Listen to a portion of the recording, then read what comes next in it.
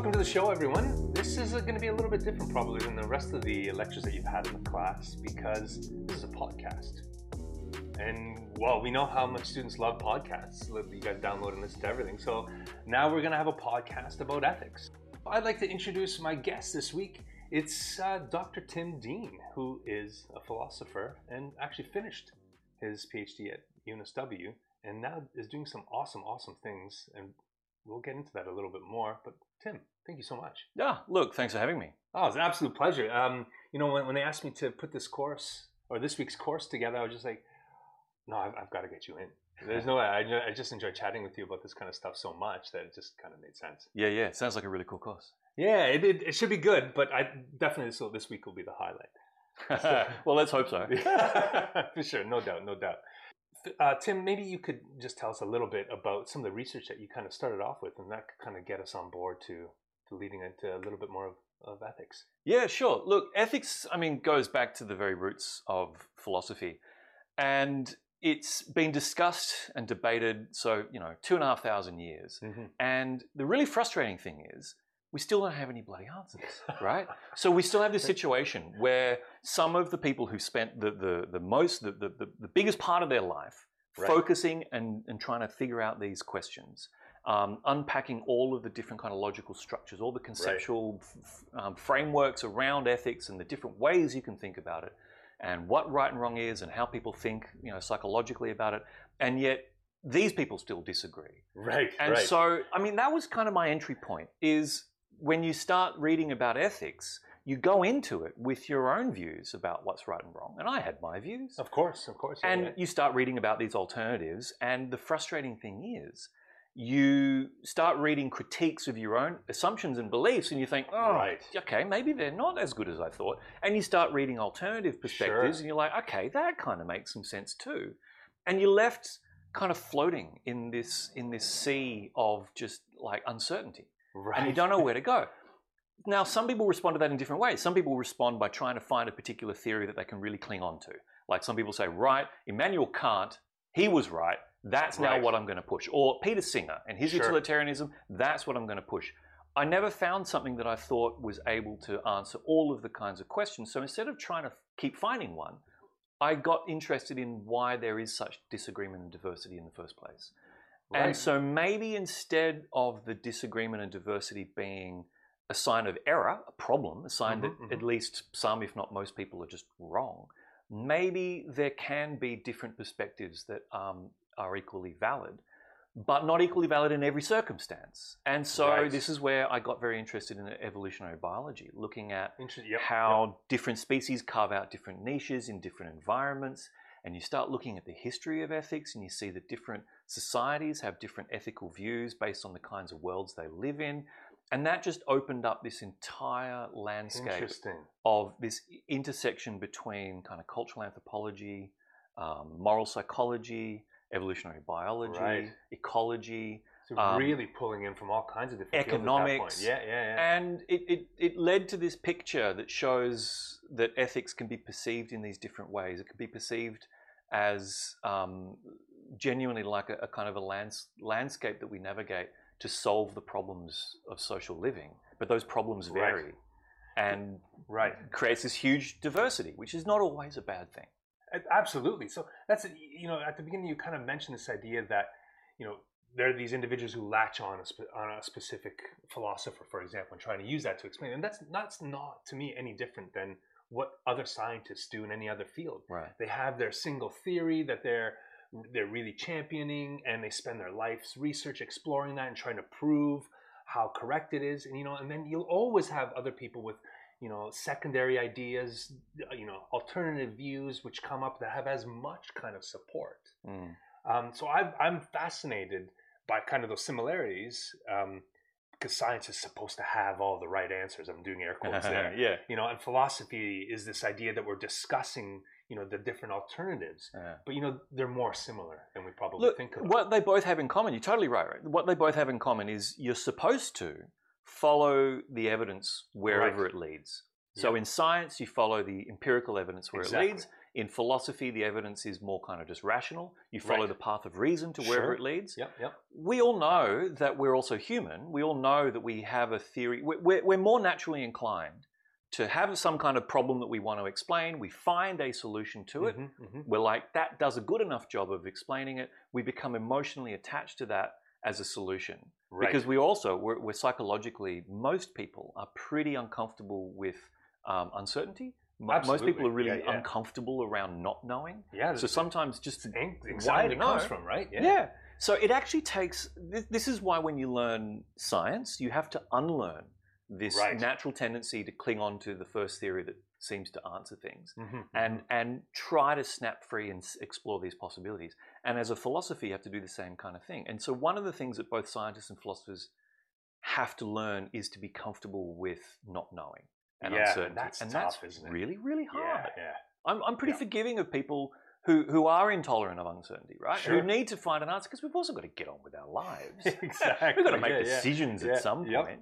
But it takes a lot of courage to step outside of our comfort zone. Absolutely. And I like that you're mentioning all these kinds of things, because the students taking this course come from all kinds of different backgrounds as well, and will have their own way of kind of looking and at the world and making their way through it. So, we're going to ask all of you out there, right, during this course or this week's course, to actually think a little bit outside of your own box and to open up, and hopefully, we'll see kind of, the beauty of diversity and having diverse views and perspectives, and how that can kind of create this nice ecosystem that you kind of mentioned at the beginning. Yeah, it'll be interesting to see what comes out, because, diversity, I would suggest that diversity is not always bad when it allows us to respond to different and changing kind of circumstances. But not all diversity is good as well. Because you get disagreement, or you get people who are just wrong, or you get people who hold a view that works really well in kind of one environment, but works really badly in another. So like, if you're living in a small hunter-gatherer group in some really harsh environment, you might believe that euthanasia is something that is a really necessary idea to keep everyone alive, so that we're not expending resources on someone and more people end up dying. But you bring that kind of view into our modern world, and it's not a good solution. So when these disagreements come out, it's often really interesting to find out where they're coming from and what's motivating that cultural them, background, really. And you pull them out. And so what it can lead to, in the best circumstances, is good disagreement. Right. Not the kind of disagreement that goes on most of our lives. Especially on the internet. On the internet, dinner table, Twitter. Not that kind of disagreement. Yes. But good disagreement where we can really engage and understand where these things are coming from. Sure. Yeah. Well, I think that leads into quite well into the first kind of question I really wanted to ask you, which, science, we're all scientists, we're looking for that one truth. Why should ethics really come into play at that? Because we've created an experiment. We're looking at this data, hopefully unobjectively, and trying to understand the world from this data. Why should I even think about ethics? Yeah, and it's a good question, because there's one view that is prevalent in the scientific community, which is that science is value neutral. Right. Science is all about telling us how the world is, not how it should be. Right. And ethics is telling us how the world should be. And that's kind of the distinction between like the descriptive picture and the prescriptive picture, or the normative picture. And so some scientists want to say, look, we are just going to go out there and look at the world and report back what we find. We're going to come up with theories to explain it. We're going to find evidence to test those theories. We're going to find it to confirm it or to reject those theories. But ethics is a separate endeavor entirely, because it's telling us how the world should be. That's for other people to worry about. Right. It's not quite so easy. Yeah, there's no line that separates those two things, is there really? Well, they blend into each other, because there are aspects of science where you need to make decisions about how you're going to do what you're going to do. You're going to need to make decisions about the kind of subjects that you're working with, whether it's people or whether it's animals. Right. You need to decide what questions you're going to ask. Are there questions that are more important than others? Are there questions that we shouldn't be asking? Are there avenues? Is there information? Like, information has an impact on the world. Absolutely. And so if there's information that might emerge from a piece of scientific research that might have a really significant negative impact on the world, Should we be doing that? Should we be doing that? So, I mean, one way to think about ethics is just through the lens of like responsibility, like an impact. The greater the impact you have on the world, the greater responsibility perhaps you ought to take for that impact. And this was really abundantly clear. I mean, to take an extreme example of the Manhattan Project. Right.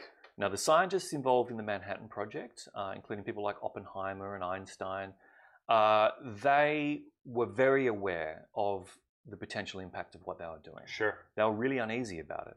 And there was a lot of ethical debate amongst those scientists about that, because they knew that developing a nuclear bomb was going to be a game changer in terms of human history, in terms of giving us the ability to wipe out our own species relatively easily and quickly. Is no small feat. Yep.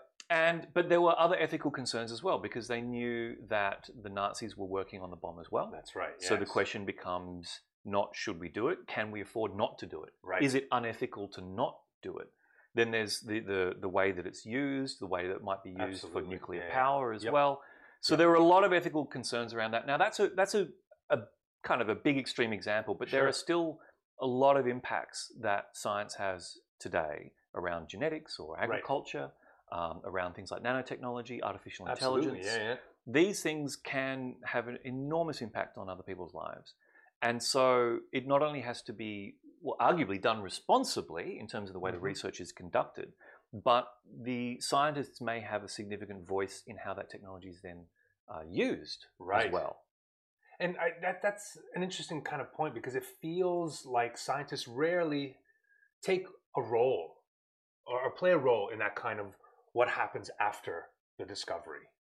Or it feels like that anyway, as a scientist myself, and my colleagues that I talk to, we're trying to discover these kinds of things, figure things out, but rarely do we think about what's next. That may also be because, our research isn't going to probably change the world in the way that, developing a nuclear bomb would, but nonetheless, we rarely kind of consider past the, I want to figure this stuff out. So can I ask you a question? I suppose this is a question that can go out to the students as well, are there ever times when you have decided not to do a particular study, or you have had a result where you're like, I'm not entirely comfortable with this result, or you've read a paper where you're like, I'm uncomfortable by what they're doing here, or what the impacts of these things are. Maybe they shouldn't have done that, or maybe I shouldn't be working on this? Definitely not my early research. Because that was much more just trying to understand how animals interact and make decisions.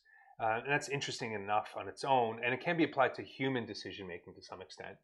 But, it's just trying to understand the information that we use to make those kinds of decisions. More lately, I've been much more interested in understanding how that kind of research could be used to explore how people learn. And that's kind of, we're getting now to that point where ethics needs to play a big role in research and education, especially when you involve technology, I think. And I find a lot of research coming out now that revolves around technology and the use of technology, and questioning, well, A, should we be doing that? B, if we do that, is that really going to make a more equal society? Is it going to do the opposite? Which seems to be more likely with technology, I think. And then, just things that we use, all the apps that we use every day, for example, when we're ordering our food and ordering our cheap transport, what is that doing to the people that are providing those things to us? How much responsibility do we have to take for buying into a system?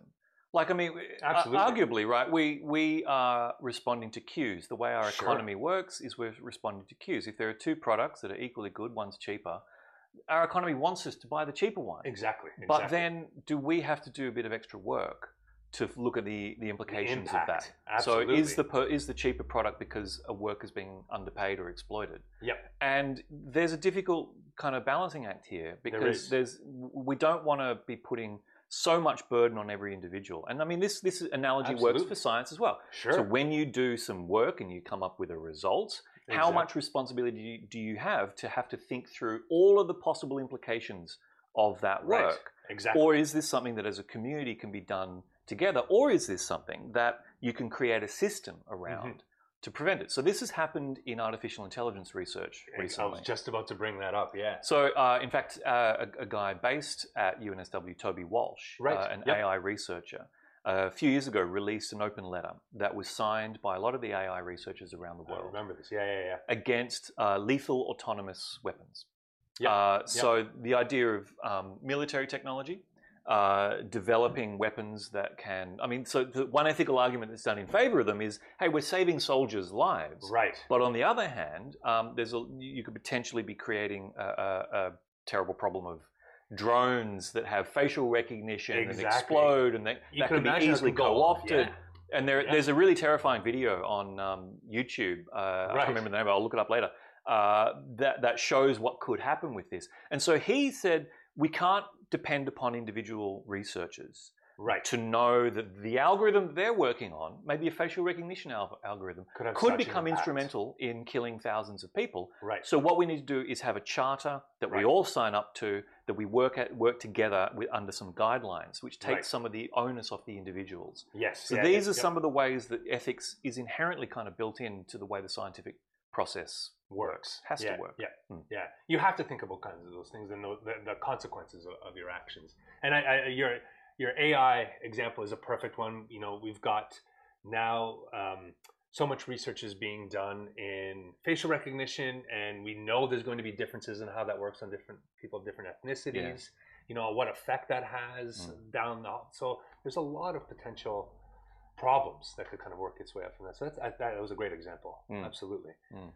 All right, so we've talked there a little bit about how kind of science and ethics kind of really should work together and kind of belong together in a lot of ways. But what are some ways that we can think about how ethics could be integrated or interfaces a little bit more with science? And then maybe there are some examples that you've got that we could talk about where it's gone wrong. Yeah, right. Yeah, well, ethics is already a part of the scientific process, and it interjects itself at a few different points. Yeah. So one of the points is at the very beginning stage of the questions that you're asking. Sure.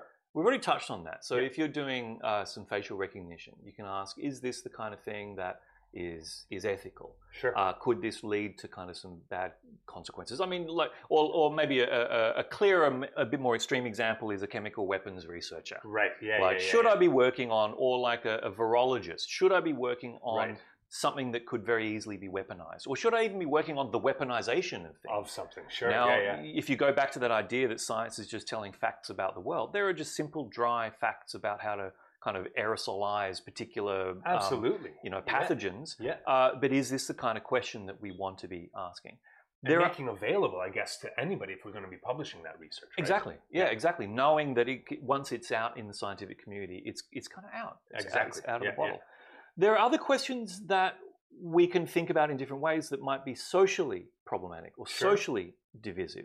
So there's a long history of research into, say, racial or sexual differences. Absolutely. And is that the kind of research that is going to be particularly useful? Right. Because when we talk about something like race, it's complicated because race is a philosophically vexed problem. Biologically, there's no such thing as human biological populations that are called races.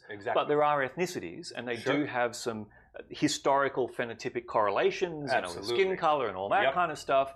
And there are some useful bits of research. So there's a field called ethnopharmacology, which finds that different populations of humans metabolize drugs in a different way, or men and women can metabolize drugs in different ways. Absolutely. That kind of research can be very beneficial. But if you then take that research and you say, I'm going to go looking for all of the differences that I can find between populations, and I'm maybe going to use some contested philosophy to define race in particular ways, is that a question that is going to be of a net benefit to humanity?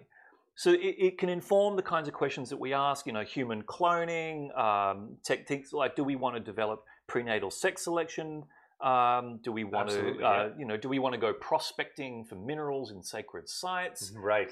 Now, which seems to have been done in areas. Exactly. I mean, this is stuff that is really happening. I mean, there are minerals under the ground, and you could just say it's subjective fact that there are minerals there. But do we want to know that there are minerals? Do we want to create a moral dilemma by saying, do we want to drill for this and destroy the sacred site or not?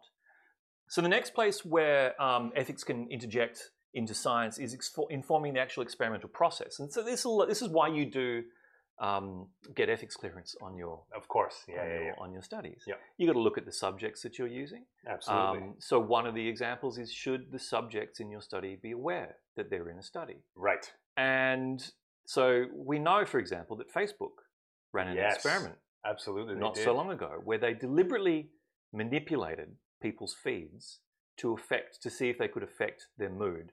Absolutely. And it did. Yes. It did affect their mood. Now, this was never received ethics approval. This was not run through the regular. Business, right? Yeah, they just did this internally. Now, that was in effect a scientific experiment. Absolutely, it is. Yes. Is that ethical? That's a question that is an important one to ask. Yeah. Let's stick to that one just for a second. And to me, as a scientist, I would say absolutely not. There's no way they should have been doing that, because there are so many potential risks in that situation. Because you have no idea if you're changing people's moods, for example, and they're coming across, semi-depressed after reading their timeline. Who knows what's going to happen to those individuals? Yeah. Especially if you do end up doing that accidentally to somebody who is clinically depressed. Sure. Right? Yeah, there can be huge implications for them and for the people around them. Absolutely.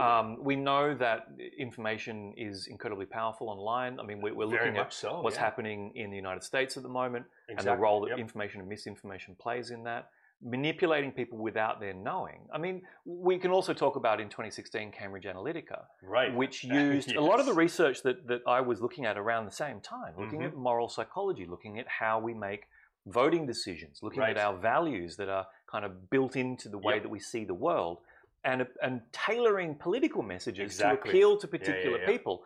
In a way, that's a scientific experiment. Can we make more people vote this way by appealing to these things, based upon data?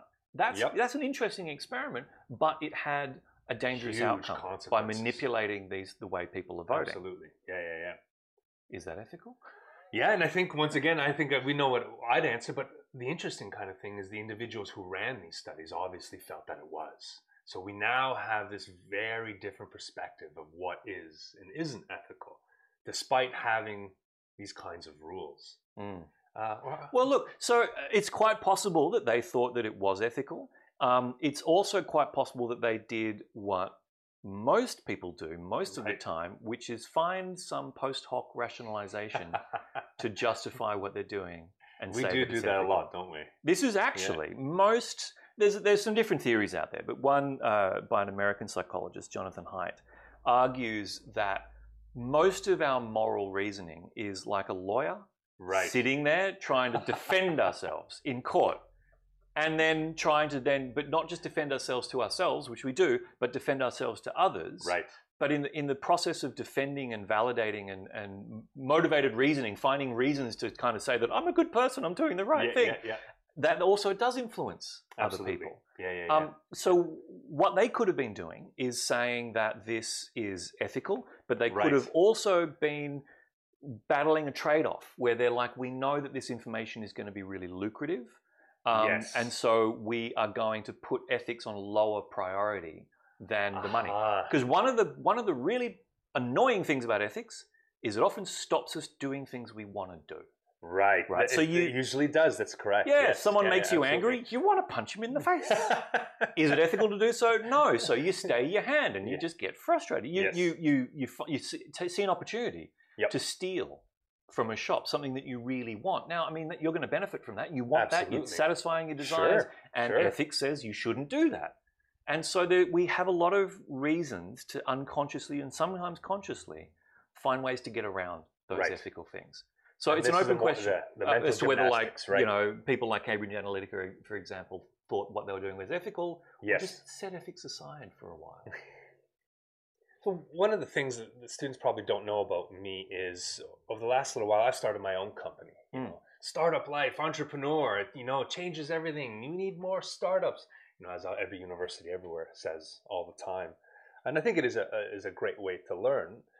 But stepping away from the educational aspect of it and into the creation of the products themselves, often people end up creating things that fill, as we would say, an ecological niche or an economic niche. So a question there is, when someone is trying to develop their own startup, trying to develop their own kind of product, whatever that may be, in medicine or in AI and engineering, chemistry, whatever that should ethics play a much more important role, especially when you know those products will be out into market? Yeah, sure. Well, whenever you're doing research on a kind of pure science level, your motivation is ostensibly just to grow our understanding of the world. Right. But then we know that a lot of the research can be commercialized. We know that it can actually have benefits, and sometimes it's the primary motivation, because you're like, I want to do this research because I want to actually change the world. I want to benefit things. Absolutely, yeah. But then when you commercialize, you're entering a system, a market system, where there are different incentives and different forces. And that can shape the decisions that you make as well. So, I mean, famously in medical science, there's a lot of research going into certain types of drugs that drug companies can commercialize and make a lot of money. Make a lot of money by giving people repeat doses to kind of, for the rest of their life. There's less research going into some chronic diseases in developing nations, things like malaria. There's less research going into things like bacterial or microbial resistance. So this is where the market starts to inform the decisions, and the market may not always be acting the most ethically. So arguably, you could say that we could save many, many more lives by devoting this amount of resources to a malaria drug, as opposed to another cancer drug. Which might affect a much, much smaller population. Now, you're still saving lives. So this is where ethics also clashes with just the economy in general. And we need to think about, is this the kind of thing, what are the influences on us? What's shaping our decisions? And ethics is one of the components of that conversation. Some would say it's the thing that trumps all others. But then often people want to take different theories, like a consequentialist theory, which says, can I just make the most benefit in the world? And sometimes if I can make a lot of money and donate that money, it becomes a little complicated, but it is one cog that definitely factors in when we're commercializing. Well, that's I think the birth of the B Corp, the idea that there are these companies that are more ethically responsible. Listen, we're doing these things and developing this stuff, but it is for the benefit, and we give some of our profits back, and we also help all these other groups. But what happens when that thing that company is actually doing is actually not very good, generally speaking, like digging things out of the ground? Or developing new gambling technologies. Exactly. We know online gambling. There are people working on that, and they're working on the psychology and the algorithms that give intermittent rewards that can keep people addicted longer. They're very extractive. They're not creating much of a benefit in the world. Even for the people who are playing them, they're not necessarily improving their well-being by playing them. They're kind of getting hooked in. And so these are technologies that are legal. And so I suppose this is where also scientists have a difficult decision to make about how they speak in a public environment, how they speak in a policy environment. So this is something that we've seen around climate change, for example, where a lot of climate researchers are like, look, our job is to give the facts, and then it's up to the policymakers and the public to then decide what to do. But there are an increasing number of climate scientists who are like, well, the facts themselves are very unsettling. The facts themselves are saying something to me as an expert that the public doesn't seem to understand, that the policymakers seem to be biased against accepting. And so a number of climate scientists in recent years have gone into more of an advocacy role. Yes, they have. And when they get into that advocacy role, because they're driven by their ethical principles, they can become criticized. They can be criticized by the policy area to say that they're outside of their wheelhouse. Absolutely. So this is an ethical decision that researchers need to make about where, when, and how do you step from being an impartial observer, not that we ever are perfectly impartial, of course not, but ostensibly the social role of just giving the facts, to someone also saying, here's what I think we should be doing, moving from the descriptive to the normative. And that is a tough role, isn't it? Because most scientists probably aren't well prepared for that kind of thing, because we don't get that kind of training to interact in a very public kind of sphere and explaining our results in a easy, kind of more digestible kind of way. We're used to interacting with other so-called experts. Sure. The incentive structures within the scientific community are to produce more papers for your peers and just to communicate with your peers. Look, the good news is there is an increasing awareness of the importance of science communication. So slowly it feels sometimes. Yeah, slowly, but I think it's growing. I mean, one of the other jobs that I've done is worked as a science journalist. Right, yep. And I've worked with the organization The Conversation, which is a website that publishes opinion and analysis pieces by academics. Absolutely. So instead of getting a pundit to talk about tax hikes or climate change, The Conversation would bring in an economist or bring in a climate researcher. And that is where they are often stepping outside of just the descriptive and getting into the normative, but doing it with help. With help from these experienced editors who are able to help them craft the message to have the most impact and still be as authentic to the research and the science and the expertise that they have. Right. So it does exist. It does. You're absolutely right. And I do agree that things are changing. What I'd like to do, I want to jump back to that one idea about gambling that you had. Yeah. Here's this company that's using the research from scientists to, like you mentioned, create something that hits those little dopamine triggers just a little bit more strongly to keep people gambling. And we can, I would guess that most of our listeners right now would probably say, well, that doesn't seem very right, you know? But now this company can go ahead and say, well, listen, we can now take this funds and we pay some taxes on that, and those taxes pay for the things that you have, like healthcare for everyone. It's paying for roads, it's paying for these kinds of things. And also we take some of our profits and we go ahead and we put it into research for helping people who have different kinds of addictions. Now see, the things that we're actually doing, they're not actually that bad because there's all these benefits that come out of that. So can we put these things on a scale and say, well, yes, there we go. The good outweighs the bad here. And we know there's bad, but we're weighing them here. And, this is okay, actually. Yeah, that's a really good example. I really like that example because now we can get into some normative ethics. Right. Okay. So there are a few ways that you can approach a question like that. Right. The first thing that you might want to do is look at the different entry points, the different theories that you could apply to it. Okay. So in ethics, there are, in Western ethics particularly, there are kind of three main pillars. Right. There's virtue ethics, which comes from Aristotle. It says that what is right is what good people do.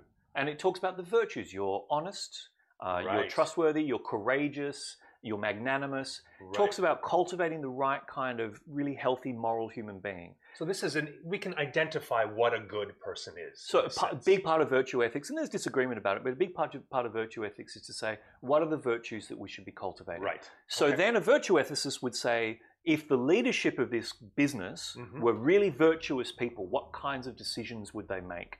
Right, interesting. And so perhaps they would say, you know what, yes, we are having a positive impact on the world, but we think it's dishonest to be manipulating people, and that's a vice, and so they might change their mind.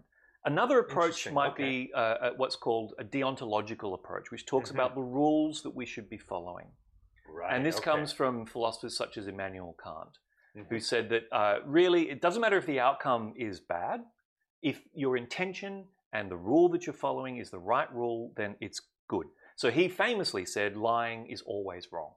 Because if I lie, I'm endorsing lying, and if everyone then went to lie, it would be a terrible world. So he's like, we should never lie. So if you took a deontological approach, you could say one of the rules that we should never break is don't intentionally harm people. So if the management of this organization knew that even though they were benefiting all these other people, they also were intentionally, knowingly harming the small group, they would say we are breaking the rule. And the third big pillar is consequentialism. Usually utilitarianism. Peter Singer is probably the most popular name there. Consequentialism, it just looks at the consequences. They say, all right, you do this thing, it has these negative effects and these positive effects. Is it a net good for the world? Are we helping? And you can look at what good means in terms of happiness or well-being or different metrics. But you say, so we're making a small group unhappy, but we're making a big group happy. And you could say, well, on a consequentialist view, maybe if you can really, help a lot of people through your tax and your research and all that, okay, maybe that's worth it. But it doesn't quite stop there, because a consequentialist could also say, as a counterfactual, well, we're spending X amount of dollars researching this and impacting these people and making this much money. Maybe we could be spending the same amount of research doing something else. And we could be just benefiting people Everybody only instead. Yes. without harming anybody on the other side. So even with consequentialism, you don't just look at what that action is. You look at what all the other actions you could have done. Right. And you try to figure out the best kind of approach to doing that. There's a lot of nuance within all of those theories. There are other theories from the Eastern tradition, such as Confucianism, which talks more about loyalty and the social structures. But there are these different frameworks that you can apply to try to answer a question like that. And there's disagreement about which framework to apply, but at least we have some you can draw on, and you can at least get a feel of the territory and have some language to debate that with other people who might disagree with you. That's what ethics can help us with. To me, what you've kind of described there allows us to quite nicely classify what's going on. But of course, it's never really that simple, is it? Yeah. Because the CEO of this company that may be doing these things may be following a consequentialist kind of perspective, and it says we're doing a net good at the end of the day, and that's fine. But the reality is that CEO isn't necessarily driven by some of the actions, of course. They are driven by ensuring that their shareholders, are happy. So it's even a smaller group of individuals that kind of have to be kept happy. Well, there's a fascinating shift going on in the business community around the world at the moment to move away from shareholder capitalism, which is what you're describing there. To say the idea, and Milton Friedman said this, the economist, he said the business of business is just business, right? If you're trying to make a profit, then you're doing the right thing. If you're hampering your ability to make a profit because of your own individual ethical concerns, you're not doing the right thing. You're an irresponsible leadership. But that's capitalism, right? And what that means, though, is that a small number of shareholders can be motivating a business to have a very dramatic impact on a lot of other people. Say it's working in areas of fossil fuels or tobacco or things that we know have these big externalities, big negative externalities. So there's a shift in the US Business Roundtable, which represents hundreds of very, very large businesses in the US, came out a couple of years ago, a bit over a year ago, and said we should move to what's called stakeholder capitalism. So instead of only making the decisions based upon the interests of shareholders, we should think about the supply chain, the customers, our employees. We need to factor the environment, all of the stakeholders, the political infrastructure, all of the things that we could impact. That needs to be fed into our decision-making process. And that's an ethical move. That's a move where they're saying, instead of only following a particular calculus, and shareholder capitalism is a simple calculus, it's one that they like to follow. We know, you look at the numbers, are we doing well or poorly? If the profit is up, we're doing well. And stakeholders are a lot harder, because you can say, look, the numbers are up, but we've had all these negative impacts that are hard to measure. That equation is much bigger. It's much bigger, but there's an increasing awareness that if we continue on the business as usual shareholder approach, we are ignoring huge ethical concerns that could end up harming everyone, including future generations. Yeah, absolutely. That's really interesting that the business community is starting to think about that, because I think about that all the time. All the time. Especially as a small business owner as well. Great. I'm glad we had a little bit of a chance to actually talk about a real kind of ethical kind of conundrum and see the benefits and the costs, and so that's fantastic. Hopefully by now our listeners are kind of thinking, this is good stuff. We should be incorporating more of ethics into science, business, economics, all these kinds of things, because they'll make us potentially better people in a better society, so on and so forth. So can you imagine a world where we can step even further into blending ethics into everything more harmoniously to kind of create something better for everyone? Well, look, I mean, I think that ethics is integral to just about all the decisions that we make. The challenge that we face today is, in a way, it was easier in the past. Because in the past, we didn't have to think about which ethical theory to apply. We were just given one. We grew up in a particular culture, a particular community, a particular religion, and it was just imposed on us. Here's what you believe. Here's how you decide what's right and wrong. And the weight was lifted off our shoulders, but it also meant that if that particular ethical perspective had any flaws, and it often privileged the particular community, of course it does, that it was coming from, then those flaws were unexamined, they were unchallenged, and we've seen an enormous change in this process particularly over the last century or so, where we are now given more freedom to look around and decide what kinds of values are important to us, what kinds of theories we want to apply. It does put a lot more weight on our shoulders. Yeah, it makes it tough to decide and which path to take, right? It makes it tough. It creates more diversity and disagreement. Right. It means that we have more debates with people. It means it's harder to resolve these issues. Sure. But it's still essential for us to do that. And I think that one of the challenges is for us to acknowledge that our enculturation is a huge influence on us, but one of the things with enculturation is that everything becomes invisible to us. Sure.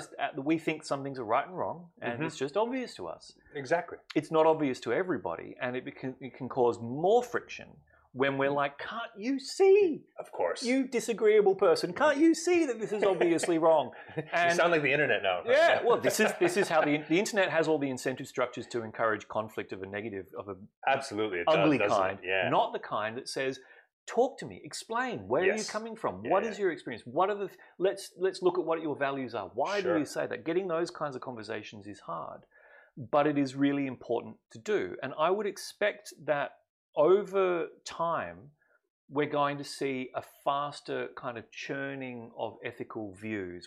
Think about how many things we took for granted 20, 30, 40 years ago. Sure. The kinds of jokes people would make around over barbecues that are just not appropriate today. The kinds of behavior. Look at things like Me Too, how that's changed the way people are interacting with each other in a workplace or with friends or partners. These kinds of things are changing the ethical landscape quite quickly. It adds more burden on us to challenge our own views and understand that there are different perspectives out there and that we might need to update. It's really often quite hard to give away the ethical views that we grew up with. Absolutely. But we're drenched in ethics, right? I think I guess what I would try to say is it's sometimes invisible to us because we think we're so confident in the views that we're enculturated in. It seems transparent. We just see the world in that this particular light. Kind of way. But so we're already acting ethically. Every time we make a decision, every time we deal with a dilemma, every time we wonder, should I tell this person? Should I lie to them or not?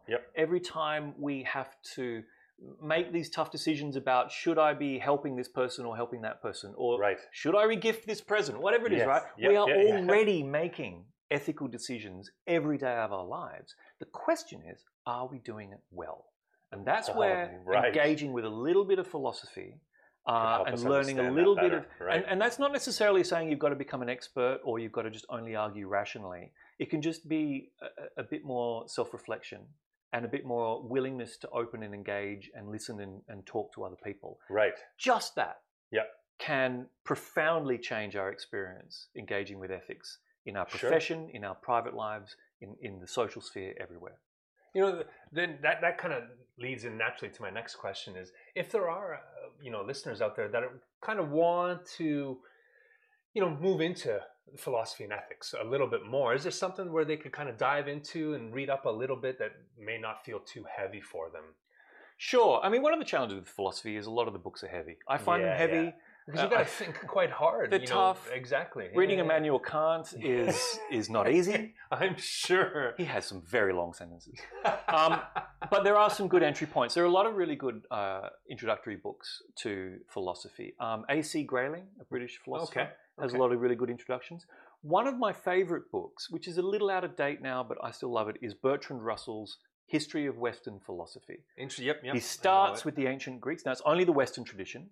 But he starts with the ancient Greeks and he gives each major philosopher maybe 5 to 10, 15 pages. Oh, that's great. Gives them a bit of historical context. You see how the philosopher who came after them was influenced by the one who came before, and how you see this chain of thought and how all the different social influences, and you get up to the early 20th century. Right. I find it really useful because you can be flicking through that, you get exposed to all these different ideas. You say, hey, I like this. I like Epicurus. I want to know more about that. You know, I like David Hume. I want to read a bit more about that. It could be a bit of a springboard. That's perfect. I would qualify that it is out of date and it's contested like a lot of philosophy. So if you read it, don't necessarily take Russell's view as being the only view. And if you do want to deep in, with an open mind, right? Yeah, go in with an open mind, but critical. Read everything critically. Everything we've got to watch everything critically. We've got to watch Friends critically. Everything's got to be engaged with critically. I don't know if anyone should watch Friends anymore, but anyway, that's another. Well, if you do, you can do it critically, and you don't just let it wash over you. You know? Absolutely, and say definitely with that show. It is what it is. Yes.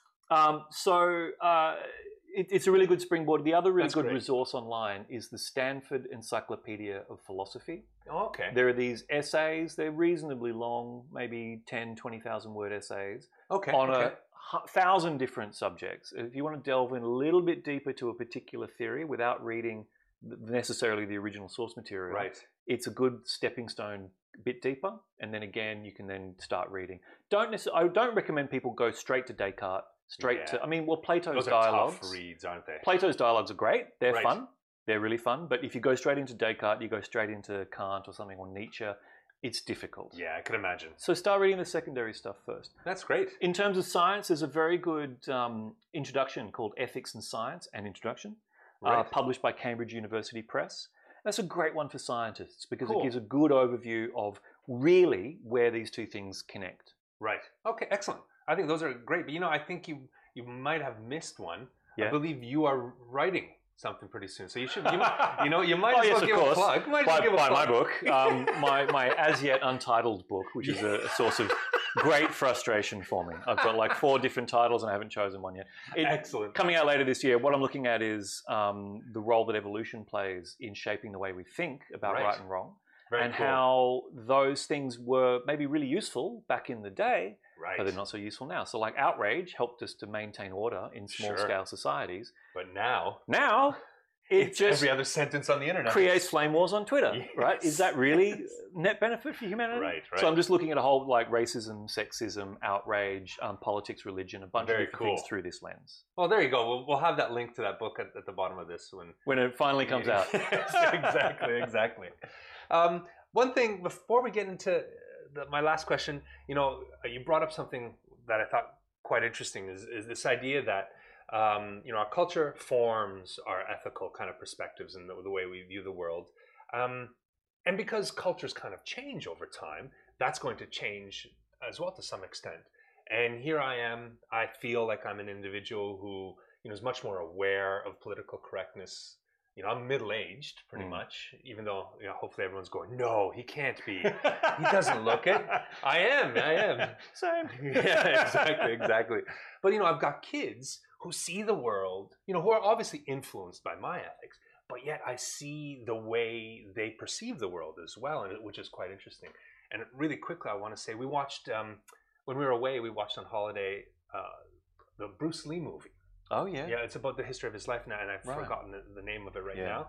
But it just goes through all of some of the accomplishments that he's done, but all the difficulties he had while doing that, even though he was an American, being born in America. And my kids would watch, what was happening in the 1960s, and they were horrified. Yeah. How could they possibly say that to him? Those words and all those things that they're doing. And they're like, that's what that time was like, and that's how people viewed. But, I didn't end it there and said, actually, that's kind of how it is for some people still.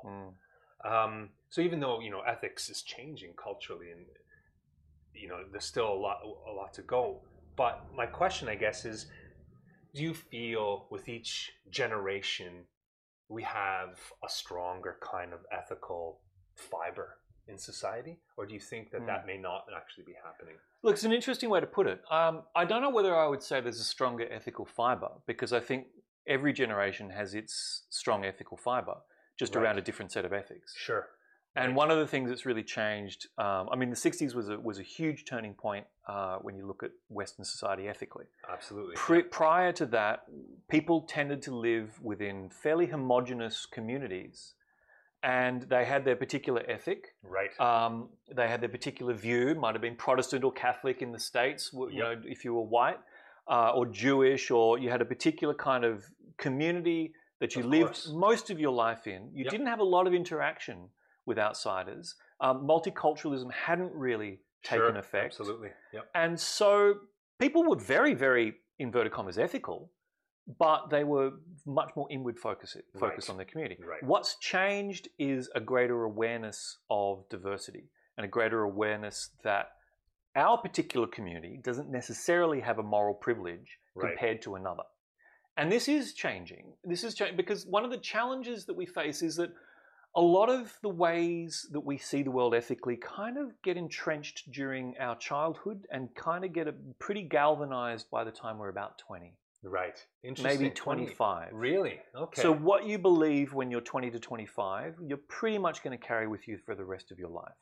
Right. And the pace of change, where each generation is living in a different environment, they're interacting with a much greater diverse range of people and ethnicities and cultures in their schools, in their friendships. Their parents are going to have been enculturated in a different way. Of course. And now your kids are probably going to have a different world. Sure. And there's going to be continual pressure intergenerationally to criticize different generations for moving too fast or too slow. And I'm sure all of our listeners have probably experienced that from their parents it's just as well. It's a part of the process. This is another thing that we have to... So one of the things that a last point on this is I often urge patience and that's tough, tolerance. Often. So very difficult things you're asking people to do there. It is. It's not natural, right? We don't want to. We're not evolved to be patient with people who disagree with us. Yes. The cultures that we lived in for tens and hundreds of thousands of years, it wasn't up to us to decide, oh, hang on, I have a different view here. Absolutely. We just conformed. Right. And so when we see disagreement, it's not just that we disagree with the content, we are seeing non-conformity, which we are rejecting. And we want to bang people into the line with us. Yeah, sure. And so, like, I've had conversations with people who were opposed to same-sex marriage. Right. And what they were saying was, look, I was raised a particular way, I was taught a particular thing. It's not, they're saying, I don't see myself as being immoral. Right. I'm actually being more moral because this is what I genuinely believe and no one will listen to me. But when you have a conversation and you open up, understand where these things are coming from, and give people different perspectives, and change can begin. It can take a long time, but it can begin. And a lot of people who opposed same-sex marriage maybe 10 or 20 years ago have changed their views. Right. And it's not necessarily through rational argumentation. One of the phenomena, this comes from Robert Putnam, a sociologist in America. He calls it the Auntie Sue effect or something like that. Where it's like, when gay people started coming out and being public about it, people started to realize, oh, a lot of people I know are gay. It's no big deal. It's not like they're completely different to us. It doesn't affect me at all. Yeah, it's just one aspect of a much more complex identity that they have. Absolutely. And so you start to rebrand and reconceptualize what homosexuality means. Right. And so older people who have now realized that many of their friends and colleagues and even family members have always been gay, that's what changes their mind.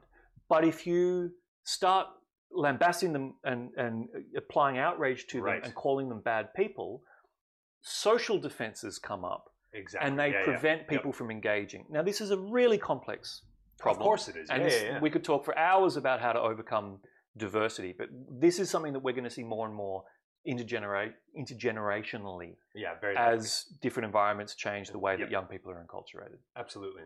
I think to that end, there is a nice quote that I saw on the internet one time, which is, tradition is just peer pressure from the dead. Which I like quite a lot. And absolutely. And I think it speaks to what you're saying there quite a bit, is just all the way that's the way we used to do it. Yeah. That just seems like it's peer pressure from people before us.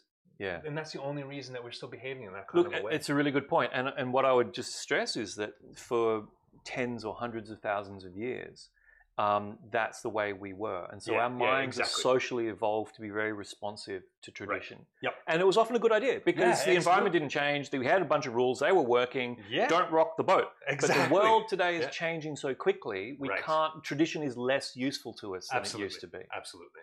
But there's a tension, right? It sure is. Some people want to hold on a bit more. We call them conservatives. Right. Some people want to change things a bit more. We call them liberals or progressives. Right. And we have this forever tension between stability and change. God, we got to be careful because if we get down the road of politics, I don't think this podcast is ever going to. We might need a 10-part series or something. But I think this idea of how things will change in the future rolls nicely into a kind of what we're going to ask the students to do in a little bit. Yeah. Because Tim and I worked together on a game called Ethos 2514. And this is where you're sent 500 years in the future, and you're creating a new colony of humans on another planet very, very far away. And you, as the commander, you have to make a lot of decisions. And decisions are never easy, especially when you have a diverse group of people that you're kind of trying to ensure survive. So we're going to ask you to play that game, but what I want to ask Tim to give, while you guys are downloading that app on Google Play and the App Store, all free, so you're all fine, is, I got to you about 2 years ago, I guess it feels like now at this point, and asked you, Tim, you want to help me create this game? And I was coming from a very scientific and very game developmental kind of perspective, and it was awesome to actually chat with you about how do we incorporate a little bit more ethics and kind of all these different ethical conundrums into the game, so players can have a little bit of fun thinking through some of these decisions. Do you remember doing this? It was so amazing when you came to me and said, "This is the project, right? Let's make a game. Let's bring some ethics into that." I mean, a lot of the work that I do is kind of more abstract and writing and reading and talking to people, but this idea of creating scenarios that are imbued with this ethics without it being really in your face was such a fascinating project to work on. No, I'm glad you enjoyed it. I had a lot of fun. Yeah, it was a ton of fun. Interesting. Each of you out there get the chance to play that, and I'm really looking forward to seeing what you all think of the world that Tim and I and the developers kind of created. So we won't get too far into it because we want to leave that as something, each of you to experience on your own. Yeah. But definitely looking forward to see what you all think from a more of a philosophical kind of perspective rather than the biological and game development. Are there some things about the game that we've kind of created that you are kind of really happy about and want the students to kind of understand a bit more? Yeah, without giving too much away. Yeah, of course. Yeah, look, it was a really interesting challenge. What I tried to do on the ethical side, on the philosophical side, is make sure all the characters, all the personalities in the game have a particular kind of ethical perspective, ethical stance that seems natural, that seems plausible. Absolutely. And that's not just holding a particular ethical viewpoint. And I included a few, like we've talked about, consequentialism, deontology, libertarian, some hedonism, which means believing that happiness is the most important thing, as well as some Eastern philosophy through Confucianism. But also personality types, because one of the interesting things that's come out of moral psychology recently is that what we believe ethically is not just a purely rational thing. We're informed by our emotions and our cognitive styles and the way we think. So to give the characters these personalities that are plausible and to use them to interact with each other to create dilemmas that are kind of plausible, and to create dilemmas that will encourage the player to think them through and see which side they lean and try to tease out some of these tensions. Because the best dilemmas are not when there's two bad things on offer. Of course. It's when there are two good things on offer. It's like, this is the right thing and this is the right thing. Right. I have two moral theories that are conflicting at the moment, and to see how those things interact, and I'm going to be so fascinated to see what results come out of it. I'm really curious as well to see what some of the decisions the students make as they're playing through. It's going to be a lot of fun. And what I really like about what we've created here as well is the fact that, everything's anonymous, but we'll be able to see how folks are responding to things and maybe tie it into different personality traits and things. And so we're all actually going to be doing a little bit of science to help us understand ourselves a little bit better and understand each other a little bit better, which I think, tying it back to the beginning, that's kind of what philosophy is all really about. So it's trying to make the world a better place by thinking about it a little bit more. That's a tough thing to do. It is tough. Yeah, it's an uphill battle. Well, Tim, this was an absolute pleasure. We'll share all the results with you. Yeah, because it's going to be a lot of fun. So thank you once again for coming on, and everyone and all our listeners. I hope you really enjoyed this lecture. Something a little bit different, but let us know, and because we can do a few more of these kinds of things if it's something that you enjoy. So hopefully you read up a little bit, and we'll chat with you all soon.